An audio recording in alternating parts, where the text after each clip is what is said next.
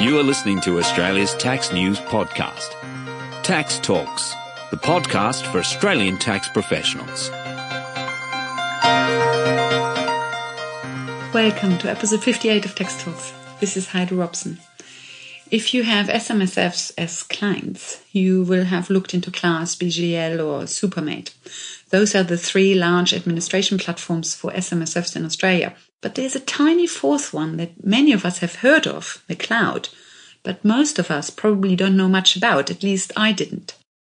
So I met with Ashley Porter, the CEO and founder of McLowd, to find out more. My first question to Ashley is, what made you start McLowd? Here's Ashley. I originally trained as a lawyer. This is going back, I shudder to admit, 30-odd years. But about 20 years ago, I did an MBA at Melbourne Business School. I had been involved in the technology sector as a lawyer for a number of years, and my entrepreneurial spirits were sort of building, and eventually decided I'd like to be on the other side of the transaction and did an MBA. And I started an existing software company in location-based services at a time when that area was just evolving. And it was through that experience of building up that business and working with a global team of developers that really was the foundation for McLowd, because I had no background in SMSF. But to address the question of the genesis of McLowd, it all came about because about 6 or 7 years ago, my mother received a bill from an accounting firm in Sydney for the administration of her fund. She was 73 at the time, and I was shocked by the fees. What was it? Can you remember? It was like $6,000 for admin and $2,000 for audit. That is a lot. It was even nowadays, that is a lot. It was mind blowing. It was mind blowing, and I was enraged by the transaction. And so all of a sudden the SMSF sector popped up on my radar screen, and I sat down with the team of developers that I'd been working with for nearly 10 years at that point. And we had a vision for creating an online community that would enable investors, trustees, self-funded retirees like my mother to manage their fund, their retirement assets in a trustee-centric manner. Mum was someone who, even though she was a bookkeeper, she was not empowered because she didn't have access to a technology platform that was sort of trustee-centric. The vendors were very focused on the practitioners, which is fair enough. That's their business model. I understand that. But we came at it very much from a consumer perspective, from a trustee perspective, and built the community in that fashion. And so what we did was to create a technology platform and a services marketplace that allows the consumer to manage the workflow themselves.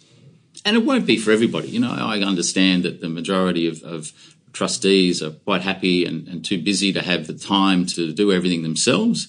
But there is also a proportion, as we've seen with the growth of the community, who want to do more. And we have this demographic tsunami coming through as people approach and enter retirement, where they're going to have more time. And so the growth of the community, I think, reflects some of those trends.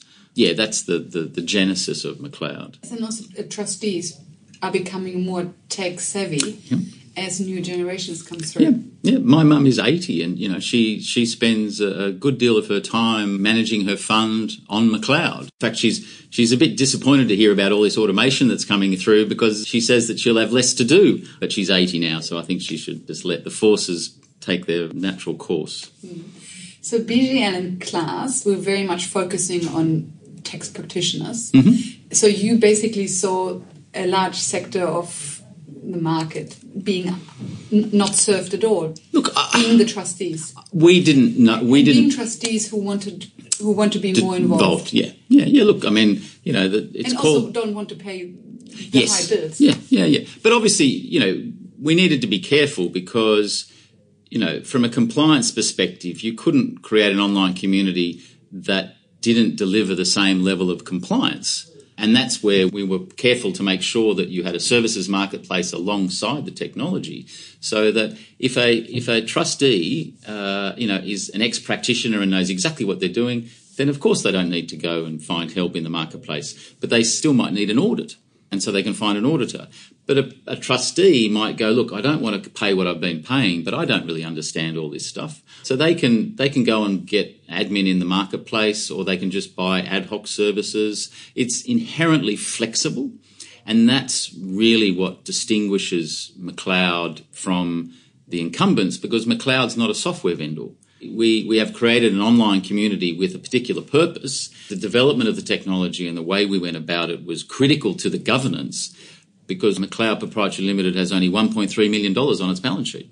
And that capital light architecture is incredibly important because it reduces the costs, and you map that cost structure to the marketplace, which is also very flexible, low cost, ad hoc. You can just buy what you need when you need it, which of course is exactly where the whole economy is going, whether it's Airtasker or Uber or Airbnb. The whole economy seems to be getting deconstructed into its constituent parts, and you get to choose which parts you want to buy when you need them. So I think that fortunately for McLowd and for the community, some of those mega trends are now very much tailwinds for us and for the trustees as well. You've got trustees in the community whose management expense ratio is 4 basis points. And there was an article on the back page of the AFR on Saturday saying that, 1% is not an unreasonable cost structure for the superannuation industry. And I would argue, actually, that's way too much. The target should be 1% of income, not 1% of assets. And that's precisely what more and more trustees are seeing in McLowd, is that they can run their self-managed retirement assets for 1% of income, not 1% of assets. Including actuarial certificate, including audit? What's an actuarial certificate? $100. Audit in the marketplace is $330. So what's that? $430. Data feeds and the software is $70. You're at $500. So if you've got an average balance fund, that's 5 basis points. If you have the capacity to manage the assets, the compliance function yourself, if you choose not to purchase advice from somebody, then you're looking at 5 basis points, not 100. I was actually just chatting with somebody over lunch about the Productivity Commission and how they're saying, it's $1 million minimum balance. And 4 people could get together, start a self-managed super fund with 50 grand each from an industry super fund and get cracking. On 200 grand, what's $500? 10 basis points, 11 basis points or whatever. It's still 90% less than the figure, the benchmark that the AFR was quoting, that really it's almost like saying those superannuation assets are to be subjected to an ad valorem tax of $23 billion. And if you don't like it, too bad, so sad. Well, I'm sorry, but actually no. That's like the taxi industry saying, well, this is what taxis cost, because cab charges were $700 million and therefore we need to charge this much. Actually, no. Uber comes along and says, no, it costs half that. And the Uberization of SMSF is well underway, I would argue. By the way, this draft report by the Productivity Commission was flawed anyway. I hope they will completely rewrite. I look forward to the time when I have enough time to prepare a submission. Oh, I see, but the submission has already closed. Oh, okay. All right, well, there you go. How does the marketplace work? I'm a trustee. I've processed all my bank transactions. Mm-hmm. Now I realize I need an audit. Mm-hmm. So I go into an area that says audit, and then you have 10, 20, 30, 100 auditors listed there who advertise their prices. I assume they have different prices. I assume they set the price themselves. Yep. And then I just click on whoever I want, and then they probably have access to my data and then communicate with me and perform the audit. Yeah. Look, you were right up until the very end there, in the sense that we haven't tightly integrated the marketplace with the accounting software. You're right. When you go to purchase the audit on the marketplace, the auditor should automatically get the audit work papers with the notification of the task. Unfortunately, we haven't got there yet, but there are over a dozen auditors in the marketplace, and that's at a suitable number for the number of trustees who are engaging with the marketplace. Eventually, it needs to be a much more efficient workflow tool.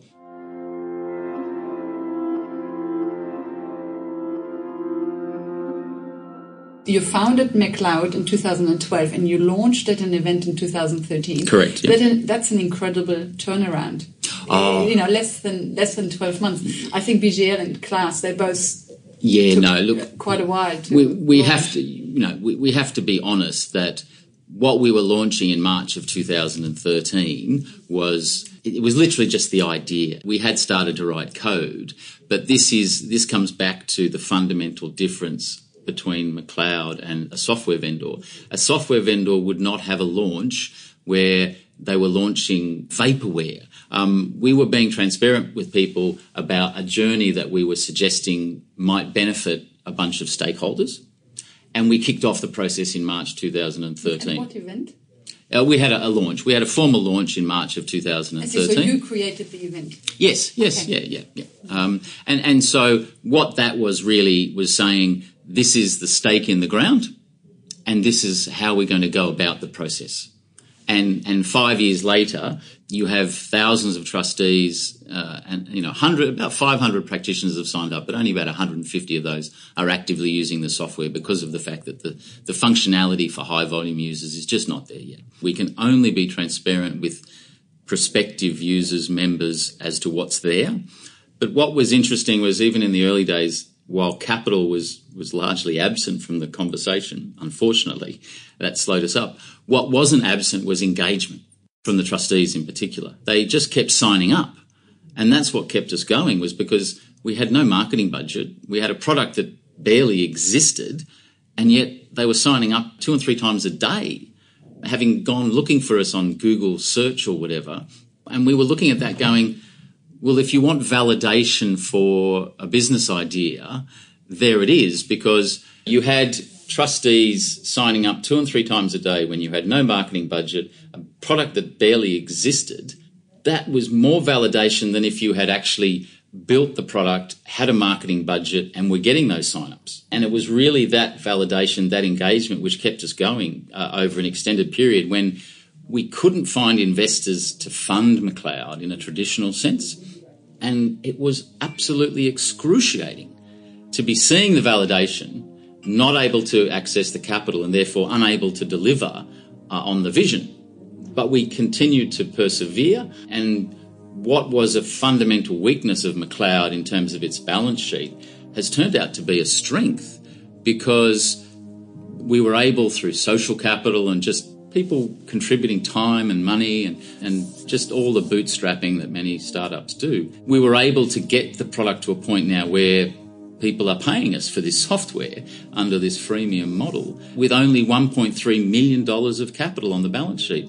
The thing about capital is it's very dangerous. If you deploy tens of millions of dollars of capital, you can't undeploy that capital. It's gone. You have a governance structure that echoes that capital. And McLowd now has this community-based capital structure, governance structure that's highly scalable, because now people are signing up in more and more numbers. We're still not doing any marketing. And so the whole process can scale up now at a fraction of the costs that were traditionally required for that sort of exercise. And it's all becoming very self-reinforcing. You've got thousands of users now, eyeballs on the system, just driving constant improvement. You've got revenue. You said you had people contributing time. How did you write the code? Who wrote the code? That's always the bottleneck and the most expensive part. Finding developers who believe in the vision and are happy to write code with little monetary compensation. And look, this is where governance is critical today. And I'll tell you a little story by way of background to my response.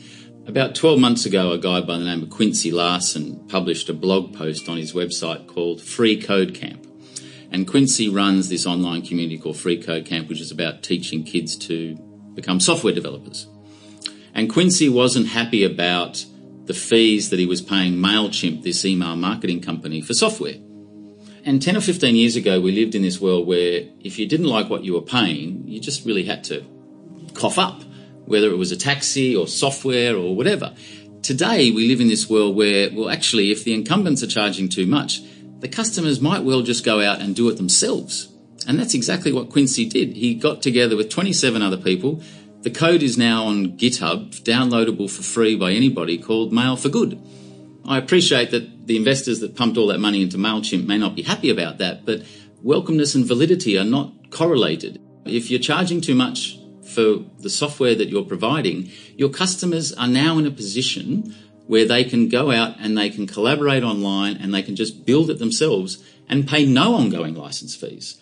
And so that was sort of a segue into a description of how McLowd went about it, because I'd been seeing that deflation for over 10 years. And even before then, as a lawyer, I'd been seeing this deflation. And so when we looked at the governance structure of the community, it was like, we need to anticipate that deflation. If we end up on the wrong side of that deflation, it's very hard to retrofit reality to the capital structure. If you've spent too much money, it's not possible to unspend it. So we were very careful, and a whole lot of people contributed to the early days of McLowd because we made a commitment to make the core software free. And that really was the core of McLowd's success, was to have a governance structure, a capital structure, an operating model that meant that the core software was and will always be free. Because once you have that vision, that stake in the ground, it attracts effort from people who believe in it, just like Wikipedia or WordPress. And I have to admit that McLowd Proprietary Limited is a privately held company. It has shareholders, it has investors. There is a fiduciary obligation there, but the governance of that privately held company is just a small subset of the governance of the community. Developers were doing sweat equity in the early days. And so they would take equity, and so that's where McLowd differs. But I think that's a great credit to you, because I think a lot of commercial founders of startups try to offer sweat capital to developers, and it's very difficult to get a developer interested, because whether the startup succeeds or not very much depends on a lot of other things. And so it's a high risk proposition for a developer. And so I think it's very difficult to find developers who are happy to work for sweat capital. There was nobody who was working full time on McLowd 5 or 6 years ago just for sweat equity. It was a combination. You know, you had people moonlighting, you had subject matter expertise from practitioners, right? Because we didn't have subject matter expertise. I couldn't lead that narrative. I didn't have any background in the industry. And yet we attracted practitioners onshore, offshore, who were contributing their time, and no money was changing hands. Not even sweat equity. It was just, we believe in this, we think this is a good idea. And really, that's how Wikipedia scaled. That's how WordPress scaled. To me, that is the sort of decentralized future for product development. And we're seeing even big companies now, you know, everything's becoming decentralized. I just came from stone and chalk. People don't have big offices anymore. The developers might be in India or Sri Lanka or Australia, or it just doesn't really matter anymore where people are. So McLowd was fortunate that we already had a core team of people, subject matter experts, etc., who were capable of working in that fashion. They didn't need an office to go to each day in order to get something done. And the tools now, the cloud infrastructure, GitHub, all of these tools about online working is just, it's very sophisticated. If those tools didn't exist, it wouldn't have mattered how good the idea was. You just wouldn't have been able to pull it off. How did you get the name McLowd?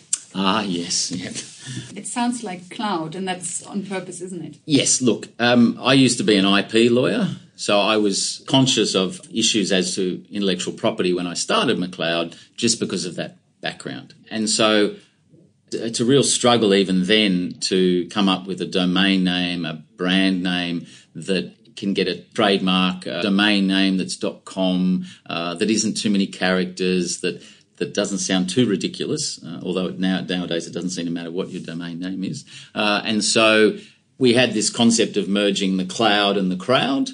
And so McLowd just sort of came out of that process as a domain. The marketers would probably be horrified to think that that was how we came to it, but I don't have a background in marketing, and eventually you just tire of the process and you go, right, okay, yep, there is a 6-character domain name that we can get a trademark for, a .com domain, and that's where the process stopped. But I think it's worked well. But I think that branding these days, the naming conventions are far less relevant now. You know, you can call something Google or Kaggle or whatever. They pass through that process much more quickly now, because we live in this very decentralized, transparent world where people know, well, actually, I don't need to do due diligence here because I'm just going to kick the tires. And if this thing's no good, I'll just move on.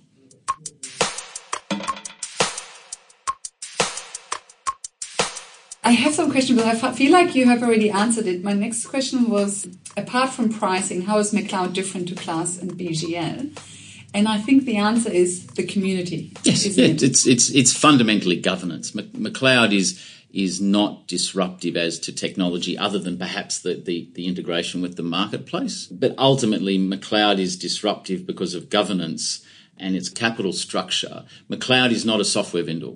I'm quite adamant about that because I don't want to be a software vendor, because I think if you're a software vendor, you're very vulnerable.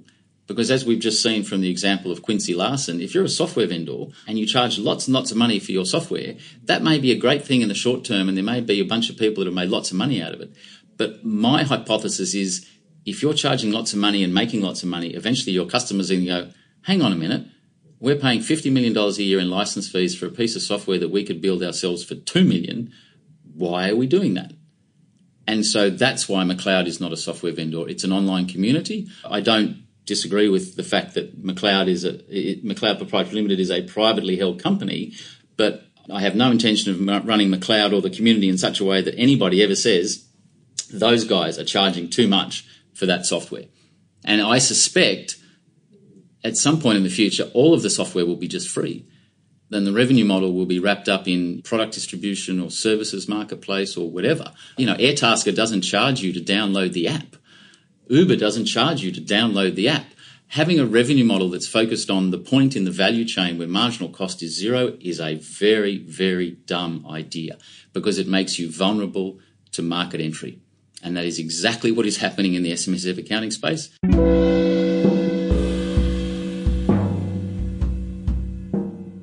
You very much focus on trustees.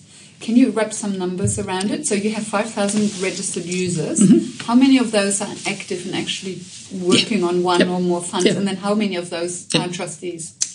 So you've got 3,500 trustees registered. A couple of thousand of those are active. And there's a one-to-one correlation there. A trustee's not going to manage more than one fund. Yes.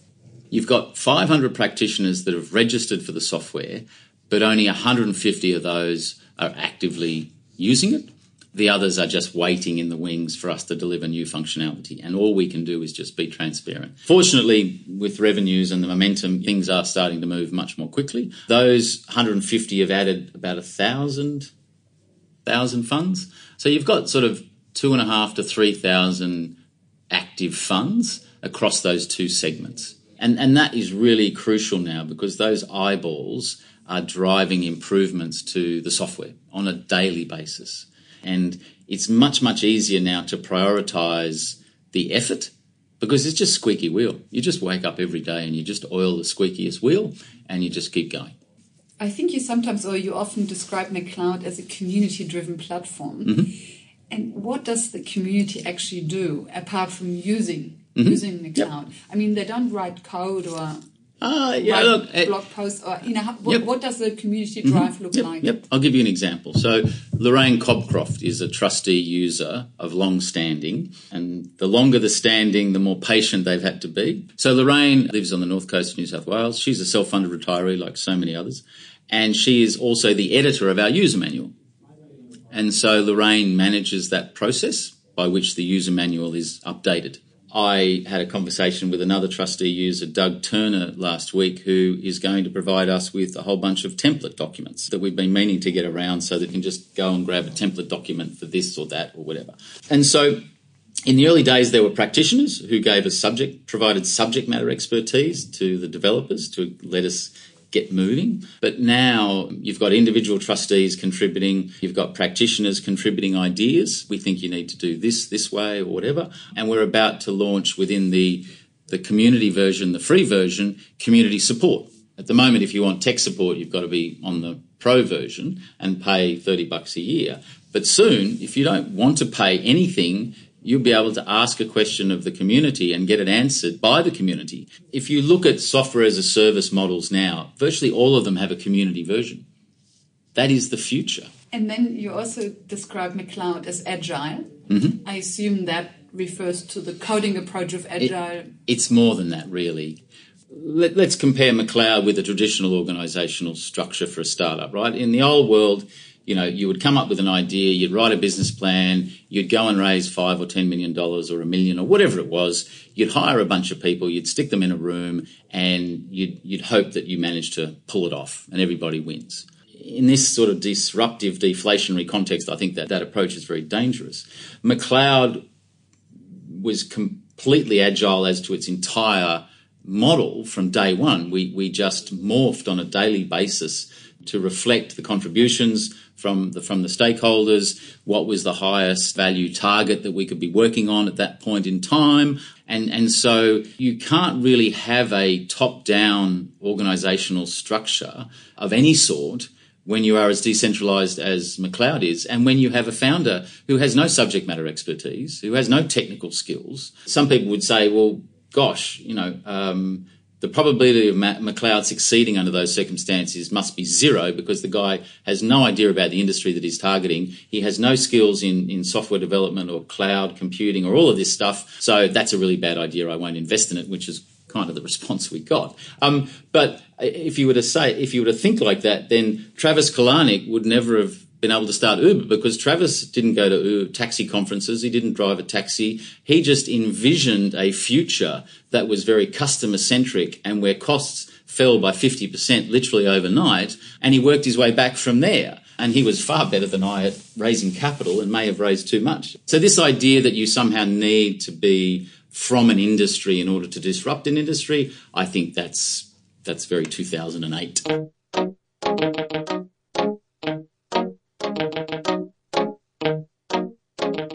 You host McLowd on AWS, and I think that relationship was at the very beginning already. I think you've always been with AWS. Oh, yeah. Is it easy to specify that you want all data stored in Australia? Yes. So we're very fortunate. McLowd would not exist without AWS. As McLowd has redefined the cost of SMSF administration, AWS has redefined the cost of cloud computing.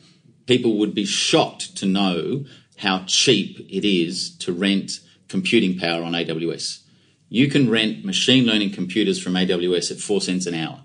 It is incredible how costs have come down in cloud computing. But and not just through AWS. Google Cloud and Azure. Yeah, I really only know AWS because I've been there for 10 years or more. So AWS is great because, there's a Sydney region. So if you have data governance issues that require you to have hosting in Australia, then you just stick the service in Sydney, as we have done. AWS is infinitely scalable, infinitely flexible, and so we are hosted in AWS Sydney region, just like the incumbents. Do you know where exactly in Sydney the servers are? No, I don't. Probably a well-kept secret. The reality is that redundancy has been addressed through physical separation. So you have multiple availability zones, and that's how they've managed to create the level of redundancy. It's called 9 nines of redundancy or something, 99 with 9 decimal places. I don't profess to be an expert in the technology. I'm fortunate to have people around me who are. All I understand is that costs have just been in free fall for 10 years. It is just breathtaking. That's a nice thing to have, isn't it? To have your suppliers reduce absolutely. Prices again and again. But AWS Usually it's the other way around. But this is the thing about AWS is a proxy for the deflation that McLowd represents.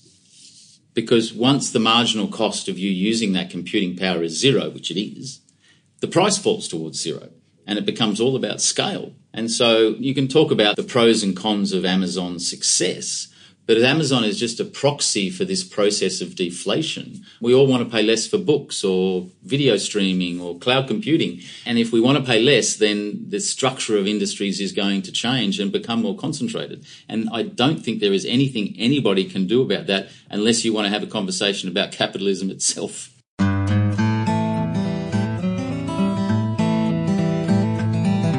You list 5 partners on the McLowd website, from BMR, Corporate Solutions, to Lime Actuaries. Mm-hmm. Can you walk me through quickly what these 5 partners do? And are they partners because they are also shareholders, or are they partners because they provide a core function of the McLowd software? Yep.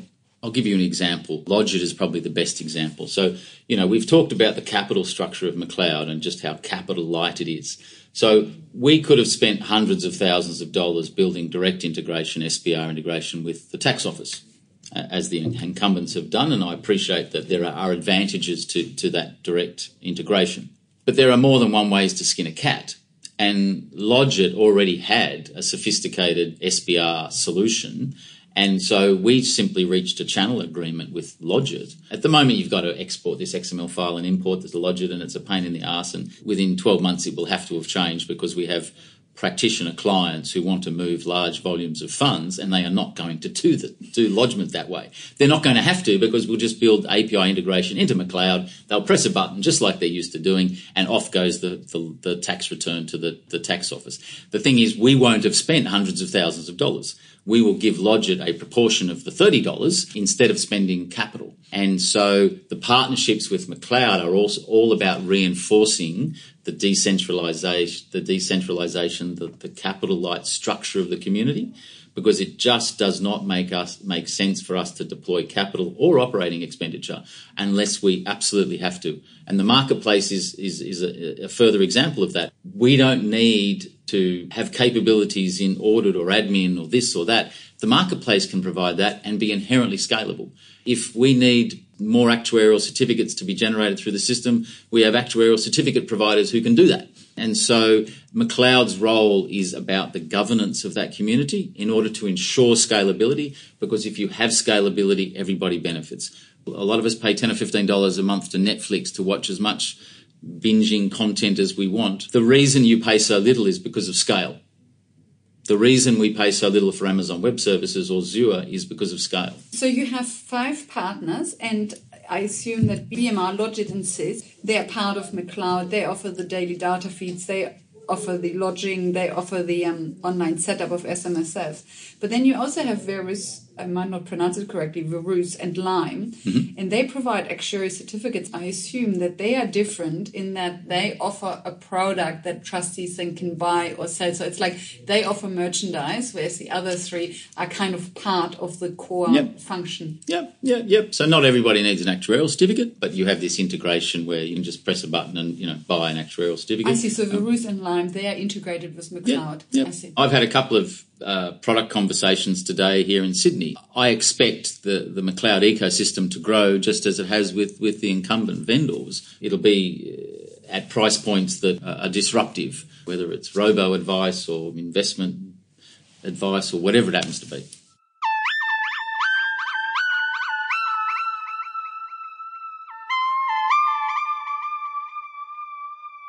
On your website, you show server response times, and that surprised me because I hadn't seen that at other websites, like Class and BGA, they don't show that.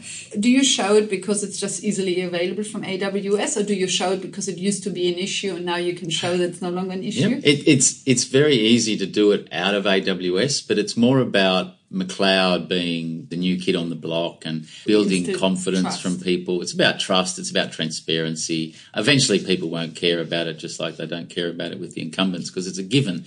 We take so much for granted now, even though train networks crash occasionally. We take so much for granted in terms of the computing infrastructure that we all use on a daily basis because of the scale of the investment that has gone in over the last 10 years. You mentioned the $30 before. You said that Lodgit gets a portion of the $30. And that's you referring to the license fee, isn't it? Because there's a $30 license fee, isn't it? That's only for professionals. That's not for trustees, correct? We have pretty much the same licensing model for trustees and practitioners. So you have this community version, this free forever version, which is really the core software, your daily ASX data feeds. And we hope to add other functionality in there in time, peer-to-peer analytics. Exactly, but you don't have online lodgement, you don't have TIBA, you don't have bank and data feeds. Yeah, as I said, McLowd Proprietary Limited is a privately held company. It needs a revenue model. The community needs a revenue model in order to be sustainable. And so we've settled over a period of time on this combination of a freemium revenue model for the software, a transactional model in the marketplace, and that may change over time. I can see a situation where product distribution, services marketplace generates as much as, if not more, revenue than would come from license fees, and so you just end up giving the software away for free. There may be some shareholders who don't agree with me, but we'll have a conversation down the track. Just to look at your prices again, so you have a free model, you have a pro model that is $33 per fund per year, and then you have a premium model of $77 per fund per year. And pro brings in the online lodgement and TIBA, and then premium brings in the bank and data feeds. Where does the license fee come in? $30 is the license fee. Ah, I see. So the $33 is $30 plus GST. Yes. And then you can upgrade from the $30 to the $70 plus GST. Yep. Okay. So we've got costs there in relation to getting the bank and broker feeds set up, and so the increment reflects the marginal cost of those feeds. Yes, because the banks charge for yes. bank and data fees, which hopefully changes with the open banking.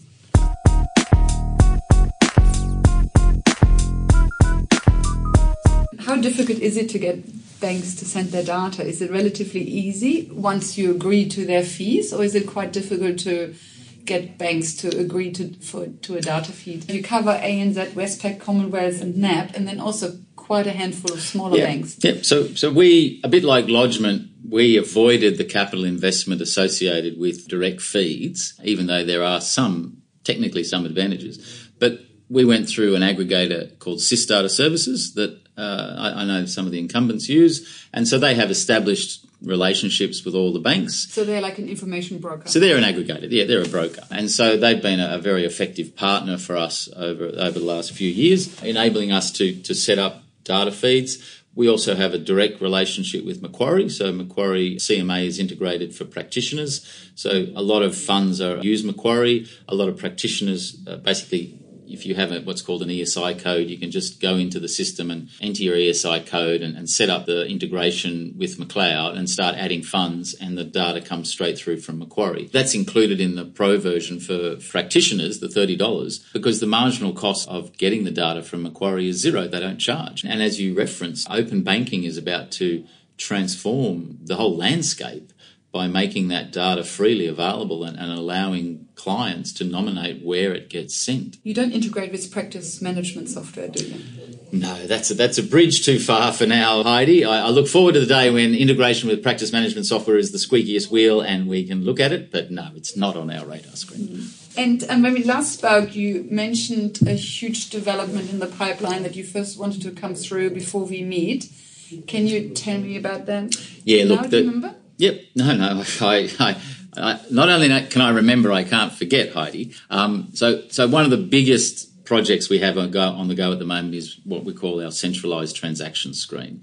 And so we've built this core software, we've got this data layer, but what is absent and what is essential for high volume practitioner users is workflow automation.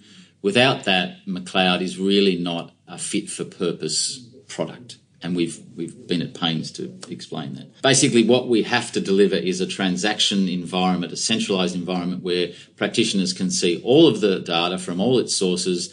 They can create allocation rules. They can split transactions. They can bulk code. They can do all the things that they're used to doing. It's several months away. It's a December quarter deliverable. We had hoped for September quarter, but I think as of the 20th of August, that's an unrealistic timeline. But it will transform McLowd for high volume users. And at that point, there'll be a bunch of other things that we will want to target.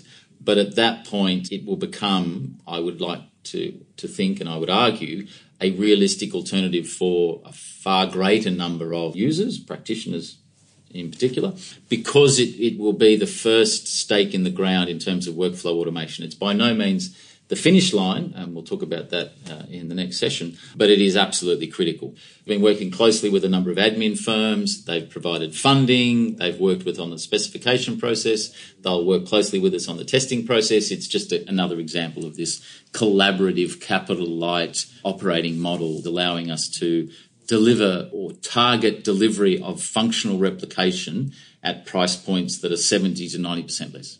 And that's very simple maths. You deploy 90% less capital, you have 90% less operating expenses, and you charge 90% less. You don't need a PhD in accounting or economics to figure it out.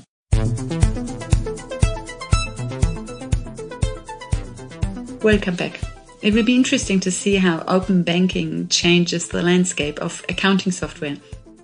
In the next episode, episode 59, Ian Taylor, the chair of the Tax Practitioners Board, will talk about how to register and maintain that registration as a tax practitioner.